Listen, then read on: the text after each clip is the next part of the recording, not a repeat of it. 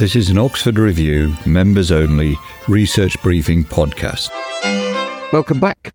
Today I've got Keith Hackett with me. Keith's one of our members. He's also a consultant and he does a number of other things as well. Welcome, Keith. Thank you, David. Thanks for asking me along. No, it's a pleasure. Can you just give us a bit of a flavour of who you are and kind of what you do, and add a bit of context to the conversation that we're going to have around the goalpost model? Yeah. Well, I suppose in essence, I am a not serial killer, but a serial consultant, in as much that I do, have done for the last 20 odd years, interim consulting of one description or other, but mainly organizational development, organizational change, project management and program management, predominantly within healthcare for both public and private sector. And I've done some of that. Most of it's been in the UK and some of it's been done in the Middle East. And as part and parcel of my own, I suppose, personal development, my own professional development, some years ago I was trained as a coach in the GROW model at the London School of Coaching associated with the University of Strathclyde. So it was verified and certified by Strathclyde. And I've used coaching as part of my project, program and management consultant practice ever since. And that's really what led me to tour, to be frank with you, in terms of that combination of competence and knowledge and experience. And that's how I got to meet you. So here we are. Yeah. Okay, so the goalpost model. Can you just give us an overview and kind of explain? That'd be great. Yeah, as I'm sure any coach who is looking at this will say, oh, that looks very familiar to me. And it's very familiar because it is based predominantly upon GROW. So some years ago, I was asked by a London hospital to do a turnaround on a very delayed project. And I suggested that coaching would be a good idea to try and understand some of the blockers, hopefully identify some of the enablers, and bring people together because they were just, operating in silos and hated each other. However, the clinical lead for that particular piece of work basically said coaching is just black box BS and you can be off. To which my response to him was, that's lovely. However, I am the fourth project manager in 6 months that you've managed to chew up and about to spit out. And if we don't deliver on this, the problem's going to hang on your shoulders and not mine. I suggest we look at this and perhaps use coaching as a way of better understanding why some of the things aren't happening in the team and across the team, and hopefully, start to get some traction, get something moving. And his response was, well, I still think it's BS, BS, BS. Demonstrates to me that you can measure it and that we have tick box and we can audit stuff, and then I might consider it. And go away, come back tomorrow, and if you still can't do it, I'm going to chew you up and spit you out too.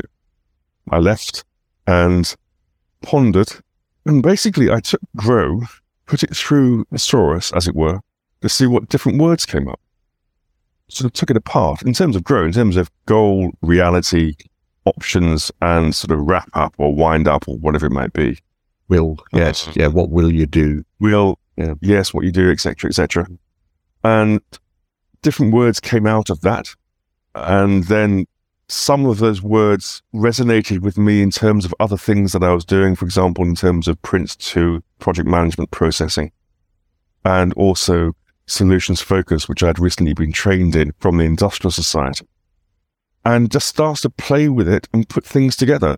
And goalposts came out of that sort of playing around with words to see whether or not some kind of process that came out of that could demonstrate a way of saying we can use coaching, but also use some measurement and some solid measurement along the way. And so goalpost came out. And so just to say what goalpost is, rather what goalpost was it has changed in the last few years. So goal is obvious. The P stands for position in terms of where you are now. O in terms of your options. The first S at the bottom of the curve was originally strategy, and then it was tasks. And in the middle, where the middle S was, that was a survey in the middle. So goal, position where you are, options, what you have. Out of those options, a strategy might be formed. Out of that strategy, you can drill down and create tasks. But survey is the bit in the middle where you stand back and say, okay, let's just take a breath. Let's take a breather. Are we doing what we're supposed to be doing? And I took that back to this particular professor, the clinical professor, and said to him, hey, look, we can use this as a coaching framework. Oh, and by the way, we can measure the tasks, and we can also measure the survey. Oh, and the strategy, we can phrase that in such a way to say, this is our start point, this is the end point, have we delivered? Oh, and by the way, goalposts. In the NHS, as you know, Professor, the goalposts are always changing. At which point I thought he was going to tell me to bugger off. And he didn't. He just said, what is that? It really annoys me they change all the time, Keith. And that's when I knew I had it. And it started from there. So that was 20 odd years ago. Come forward a number of years. And through ups and downs of personal life, etc., I'm one of those people who now is able to hold their hand up with pride and say, I'm a person with lived experience of mental health. And a few years ago, you couldn't do that because of COVID and whatnot. It now seems to be reasonably... It's great, actually, that it can do that, frankly. But would it continue? Or is this too much detail to begin with? No, continue. Yeah, because it's part of the story and it's important. And you're using it in that context. You're using it in a mental health context within health organizations. So yeah, it is, because what happened to me personally was that I found a particularly dark... I was diagnosed with depression years ago, 2008 or whatever it was. I've always been one of those sort of dark, insular kids who sort of did his own thing and was a bit of an introvert and, oh, is Keith all right? Yes, he's fine, blah, blah, blah, over the years and whatnot, Christ knows what else. And, God, didn't mean to blaspheme.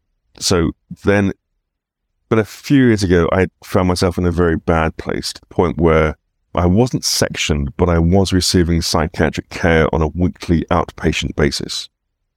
And I built a very good relationship with a particular psychiatrist.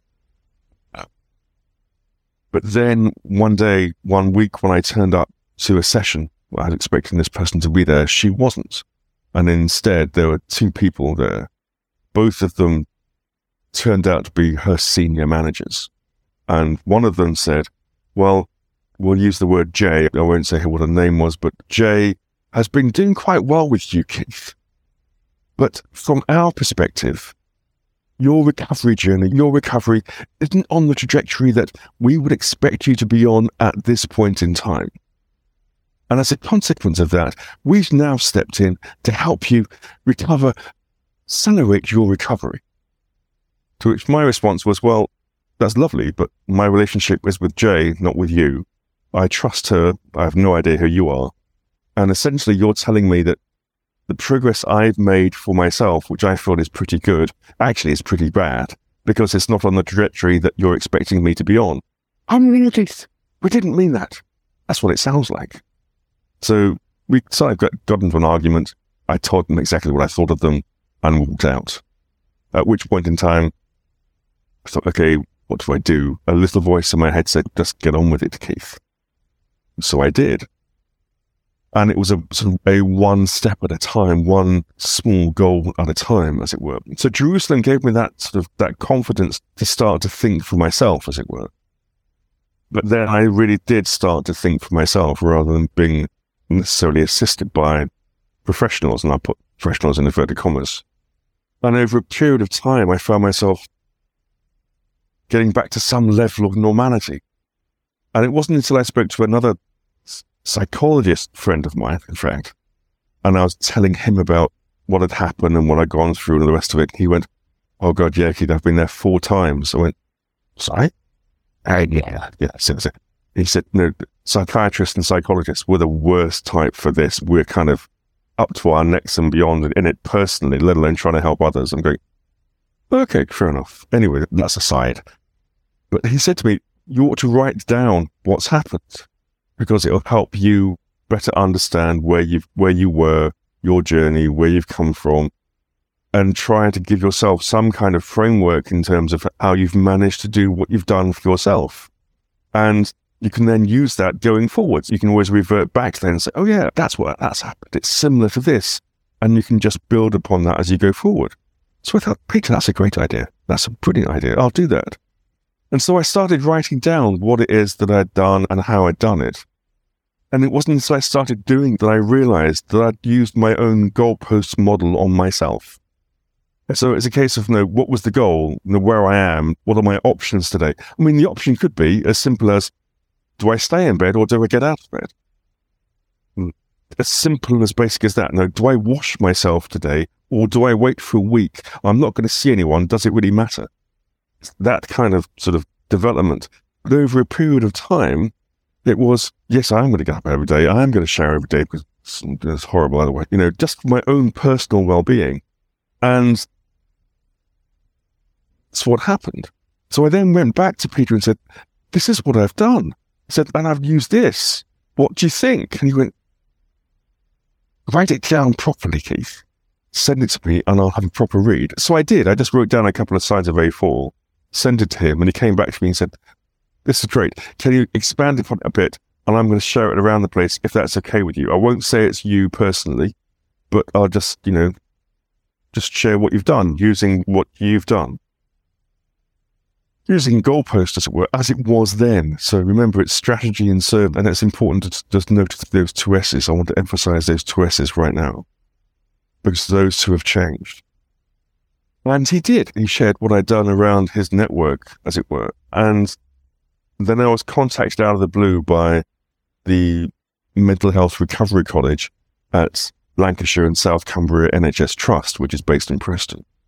Ironically, that was the psych unit I used to go to for outpatients. There's a sweet irony there, isn't there? Anyway, it doesn't matter. So I was contacted by the service lead for the recovery college based within the trust. And she said, a good friend of mine, Peter, has sent me this. I contacted him and he very reluctantly gave me your name, but then he's done that because he thinks that it's the right thing to do.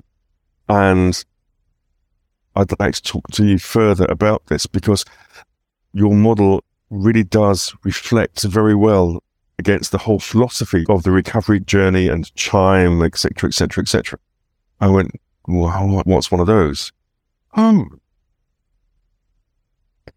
You go away and research it, Keith. Write something up, send it to me, and we'll have a conversation. I said, okay, couple of weeks. Yeah, that's right.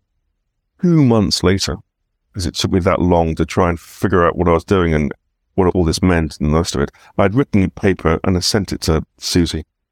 And she came back and said, yeah, we need to do something together. Now, that was 2 years ago. Well, 2.5 years ago now. And at the end of May this year, I will be delivering a course for the college based upon this model. In the intervening period, we've done some work together, etc., etc., and the two S's have changed.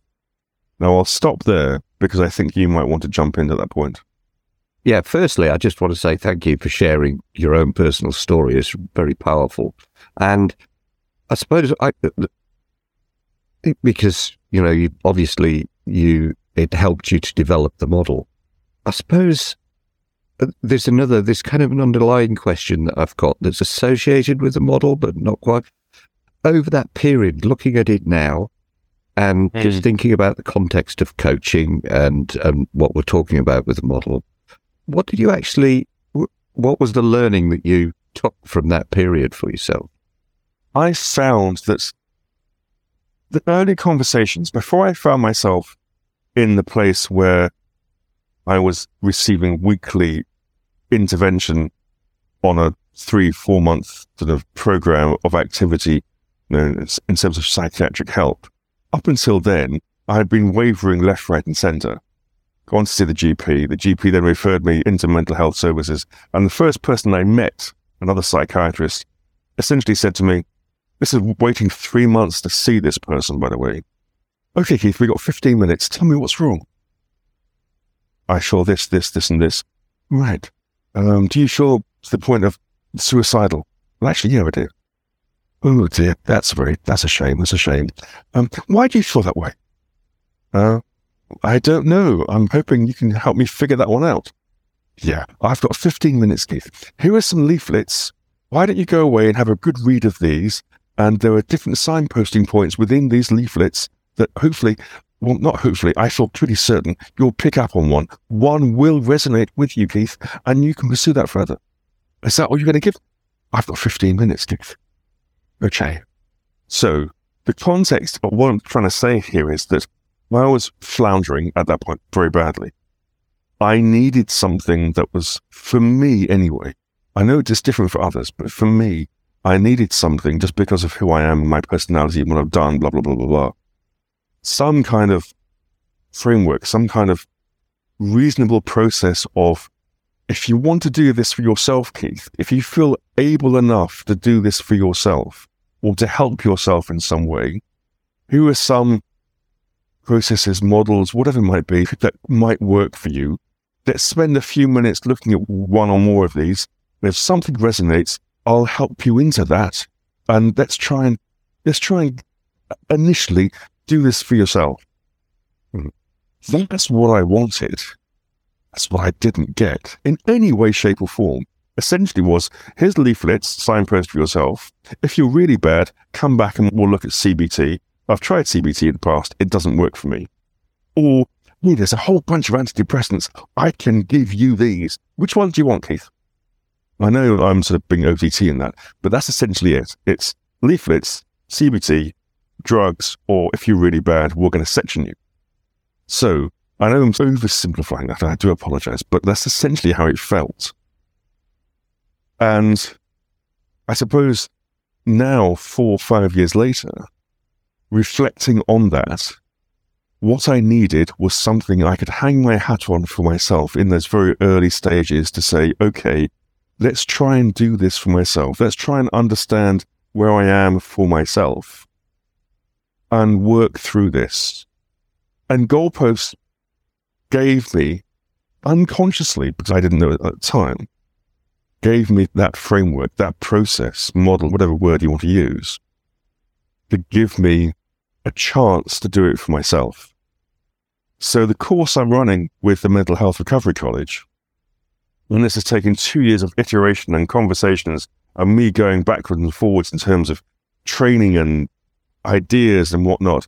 I mean, the first training session that I put forward to the college, which was roughly this time last year, would have taken someone 3 weeks to go through. Okay. Yeah. 3 weeks. The session I'm doing with them in a month's time is 2.5 hours.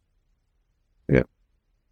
And it's had to go through that. So I've done a whole bunch of co-production with students and members of staff at the college to get to this point of saying, actually, all I'm doing for you is providing you with a tool that can potentially, there's no guarantee, potentially provide you with a self-help process of understanding where you are, some of your options, what you might want to do, how you might want to get there, and bring in your own story to hold that together. And it's as simple and straightforward as that. And that's what I needed 5 years ago. So, if I'm getting this right, what you're saying here, what you took out of that process, which I think is amazing, because these processes that you've gone through, to put it lightly, is not an easy process to go through. But what you took out of that is a realization that you needed a structure and a process to move me from this place to a desired kind of place. And importantly, that you were in control of that. You were the author of that because it was your story. Have I got that right? Exactly that. What it did for me, if you wish, was to help me realize that each step that I made was good enough for me to build upon. Right.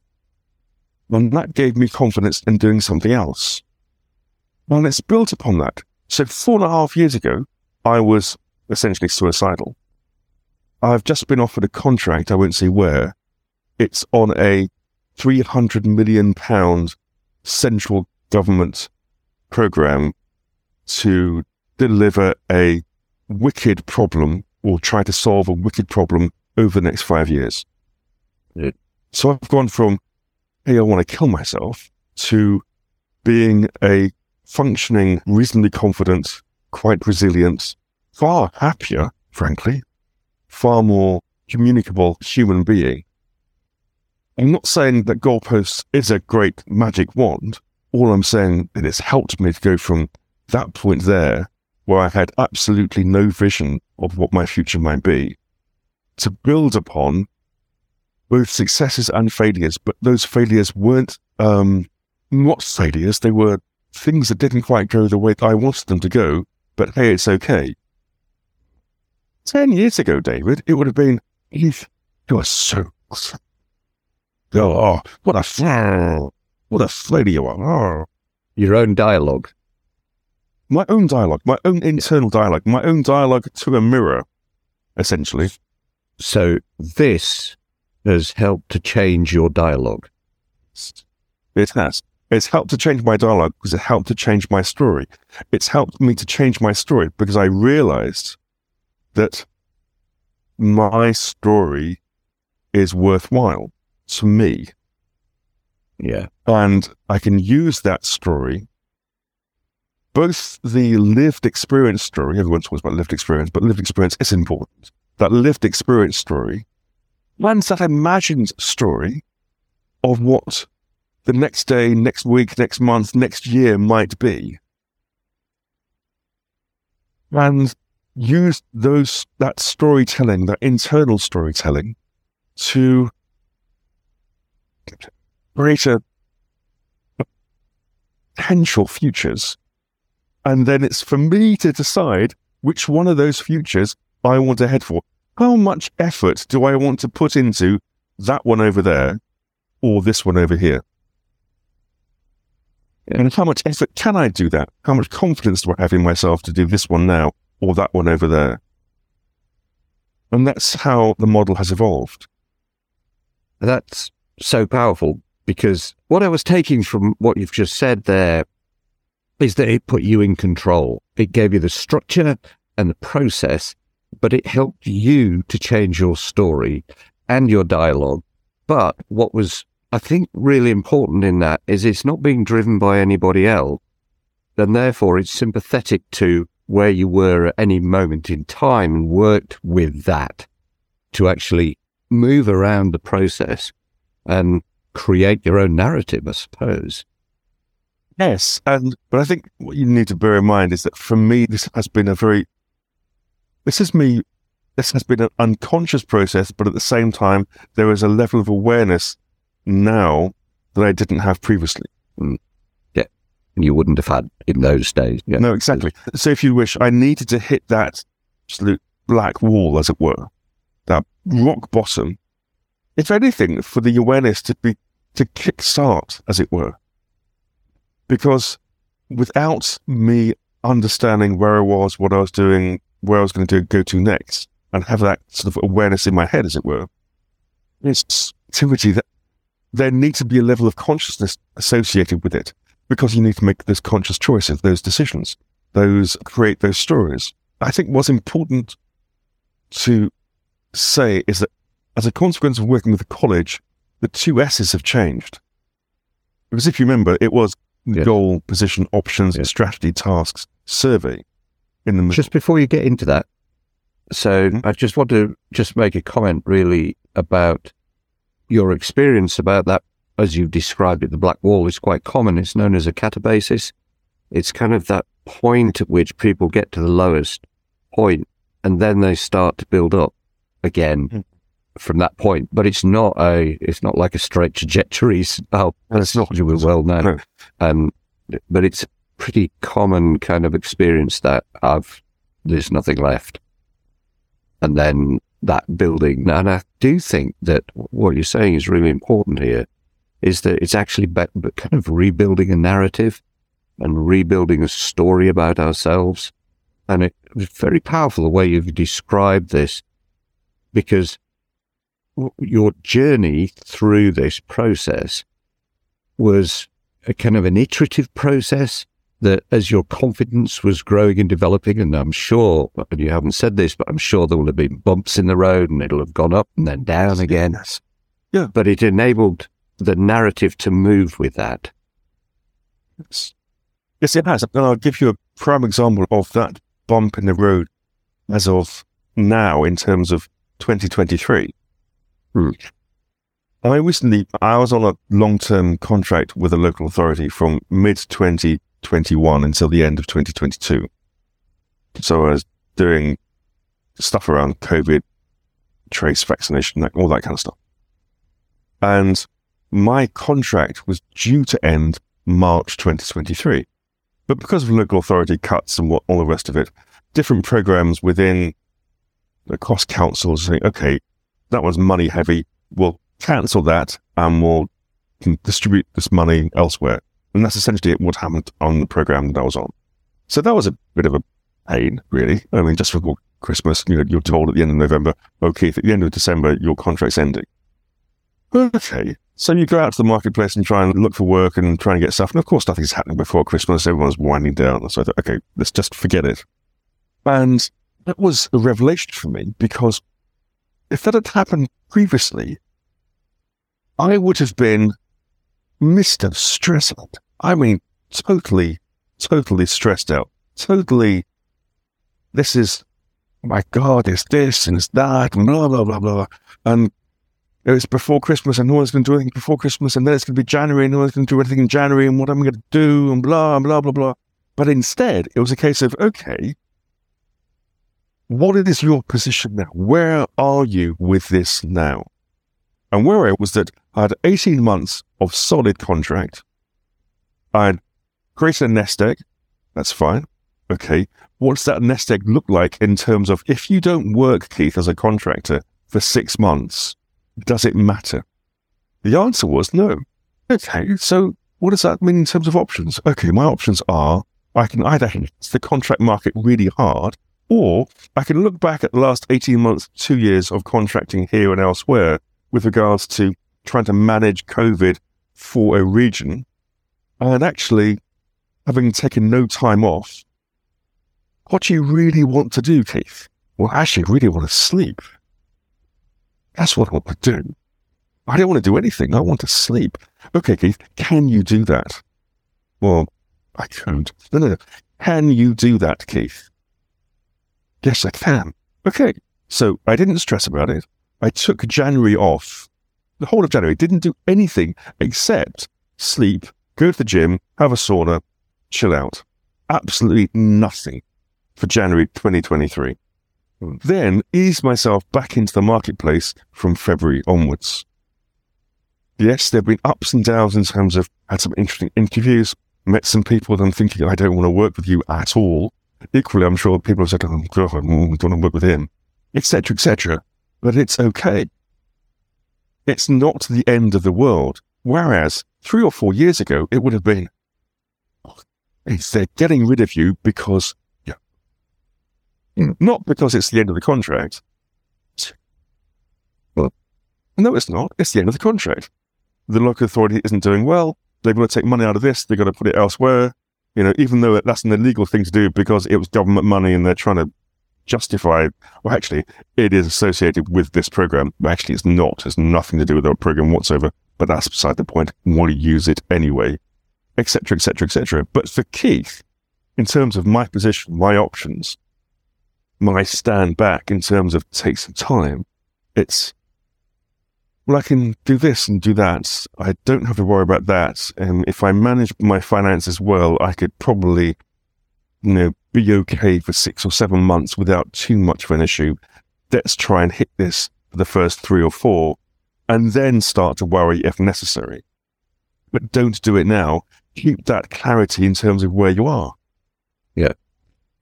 So rather than what would have happened before is reaching into a negative space, and it's a process in emotion regulation research that's known as cognitive reappraisal, this ability to be able to kind of look at the situation, kind of calm things down and start to examine it from a more objective point of view and see the reality of the situation. And that has the impact on our emotions. And then we're in a better place to kind of move forward.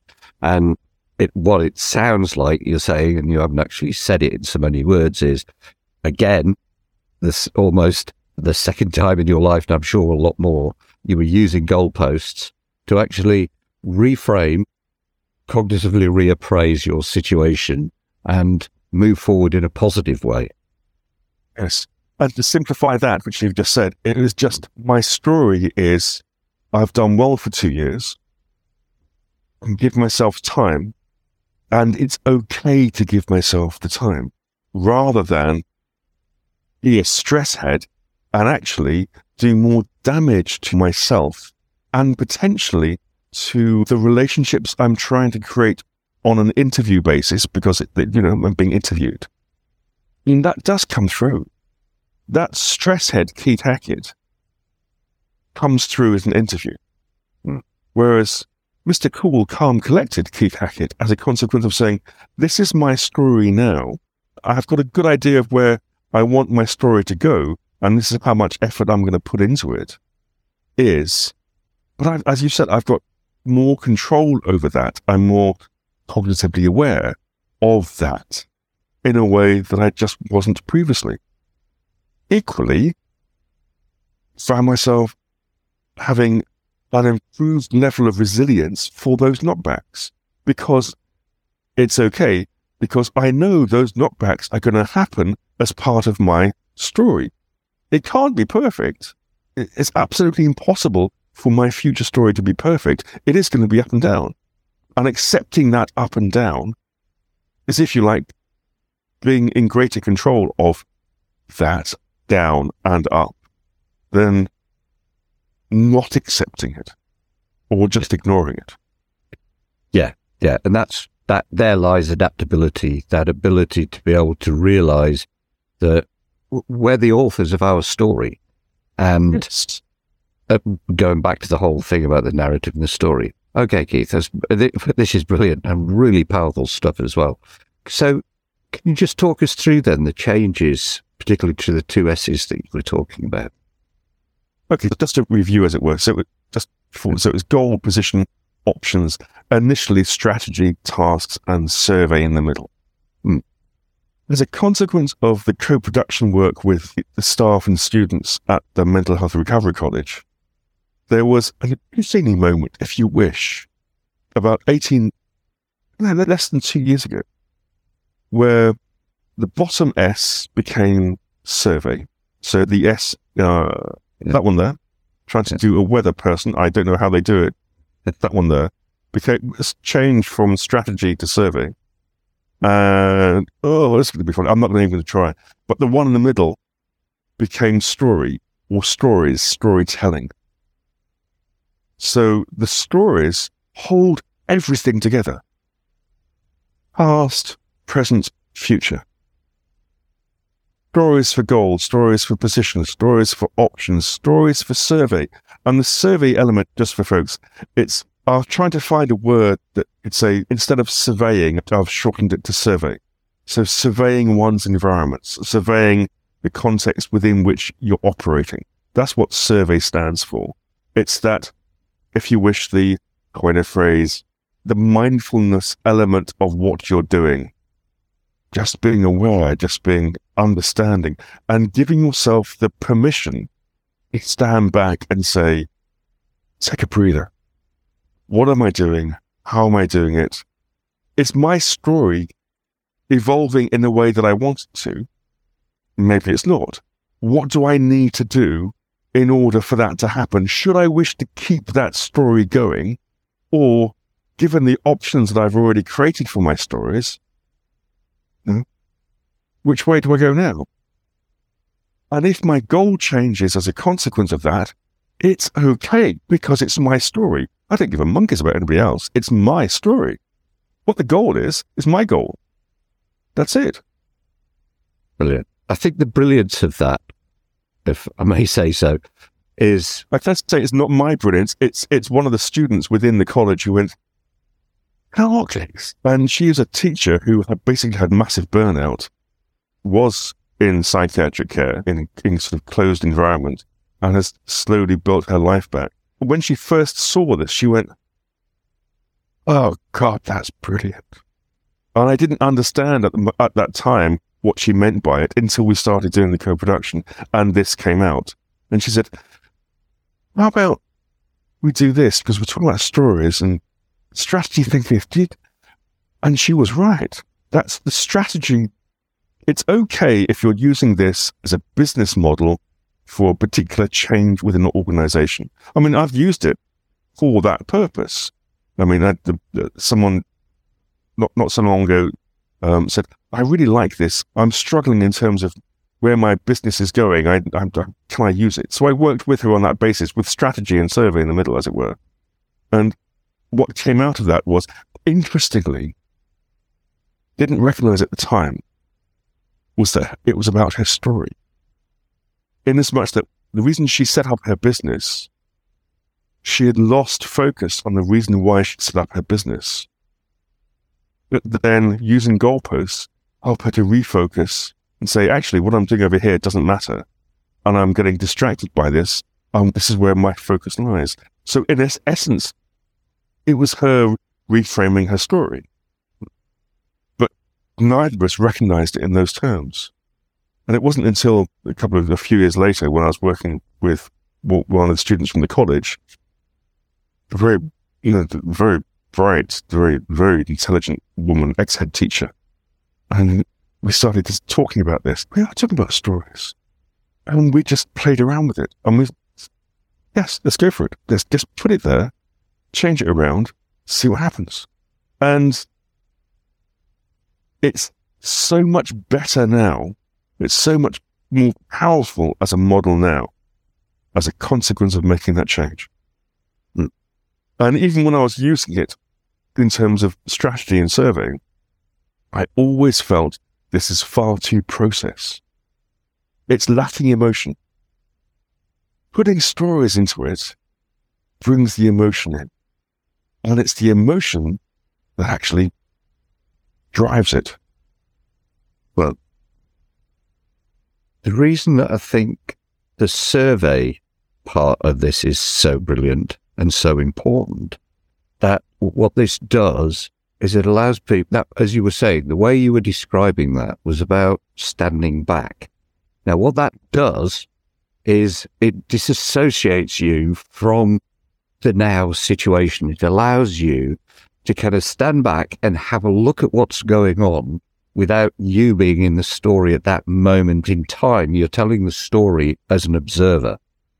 And that becomes really important, because you start to see things a lot more objectively. And what typically happens to people and it's not just things like depression and issues like that, but it's also business issues. It can be, doesn't matter what it is, relationship issues, is that we become, the boundaries between us and the story that's unveiling itself at the moment gets so enmeshed that we can't, it's very difficult to see reality, because we're reacting to the reality at the moment.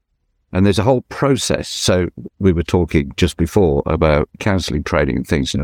Years ago, I did a whole load of counselling training. And in fact, I thought that's the direction I was going to be taking, but didn't quite work like that. Life doesn't. I ended up in this direction. But what's interesting about that is that ability to be able to just stand back and start to look at what's going on in the environment from that perspective has a huge impact, both cognitively and emotionally in that moment. And some of so as you know, I was a police officer, so quite a lot of the counselling that we were doing was on other police officers with kind of a whole range of traumas and things, kinds of things that police officers have to deal with. And quite often when we're reliving an experience, we're still part of that narrative. We're still associated. And therefore, we're, at the moment that and it is a reliving, and this is one of the problems with things like PTSD and things like that, is that every time you go back through it, you're reliving all of the emotions, as you were saying, you're reliving all of the experiences of those moments. And it's hard, as you well know, it's very difficult to see out when you're in those emotional places. And it's like a funnel. But what the survey does, as I say, it's the disassociation, and you start to be able to see things more clearly and a little bit more objectively.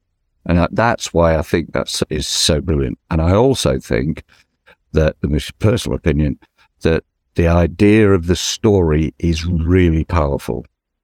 Really powerful. So I think those changes are immense, actually.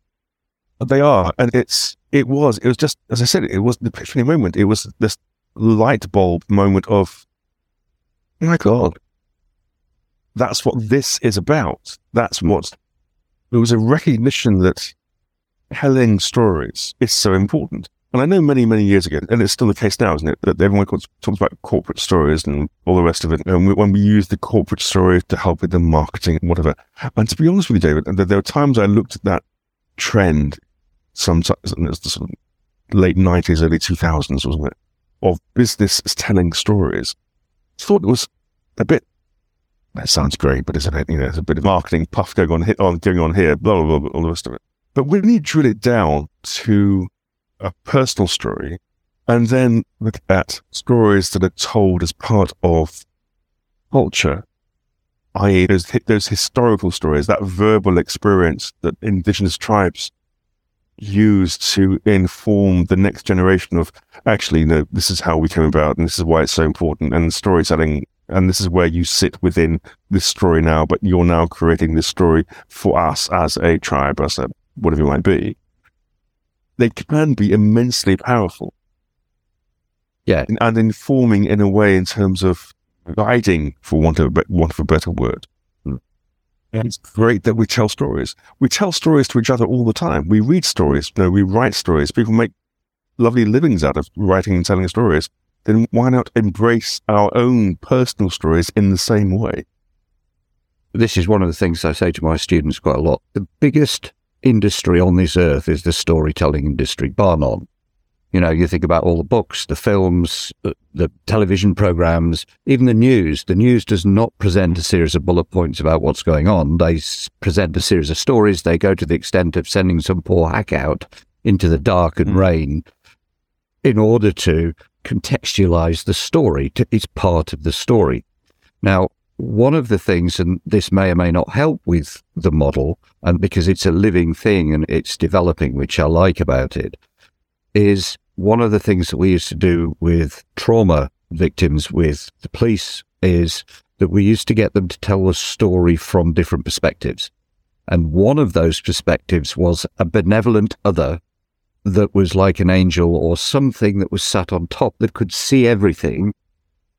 But it was that disassociation that was so important in that process. And then having a look at it from a different angle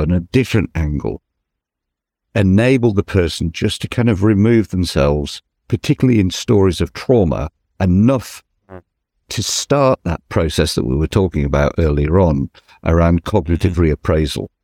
And that's really powerful. And I think the model's very powerful as well. I want to kind of keep in touch as it develops. Oh, yes. As you know, in coaching, there is a coaching activity that you can use with a person who is stuck within a particular situation to say, okay, let's pretend that you're your best friend. What would your best friend, if they were looking at this now, how would they describe what's happening, where you're going with this, etc.? And as soon as you say that to someone, I go, oh, yeah, well, oh yeah, David will be so pragmatic. He would say this, this, this, and this. And it's, Keith, why are you even focusing over there? You should be focusing over here. So you say, okay, that's great. So do you trust David? He's your best friend. You trust him? Well, yeah. Okay. So can you trust him now? Oh, yeah. And it's like, you could be working with someone for quite some time. They're stuck and they're getting really buried in something. And it's just that stand back, different perspective, but a different perspective of someone that they know, that they trust, that they rely upon, whatever it might be. Essentially, it's themselves. But for them, it's not at that moment in time. Yeah, it's perspective taking that allows for the disassociation, for a different perspective that allows for this idea of cognitive reappraisal. Keith, this has been absolutely brilliant. And thank you so much for sharing your story. That's a brave thing to do, particularly on a podcast, but also sharing the model, because I think the model's, I think it's got so much to offer people, and not, in a range of different circumstances, both in terms of health, mental health, but also organizations and trying to solve problems as well. This is fantastic. Where can people contact you if they want to know more about GOALPosts and what you're doing? Well, in terms of small members, my details are on my profile within the membership. So just look me up on there. If you want to, and you're able to use the QR code behind me, hopefully on the screen that you can see, does actually operate, does work. It will come up as an unverified site, but it's okay. It's just because it's a small microsite. But that will then provide a little bit of detail about what GOALPost is, how it's been used already, and an info at email address, which comes directly through to me. So I can pick it up from there as well. Brilliant. So yeah. Again, thank you so much. Thank you so much for sharing your story and the model. This has been brilliant. Thank you, Keith. Thanks, David. It's been a great morning. Thank you so much. This is David Wilkinson from the Oxford Review, and this has been a members-only podcast. You will find a link to the research briefing and the references in the show notes for this podcast.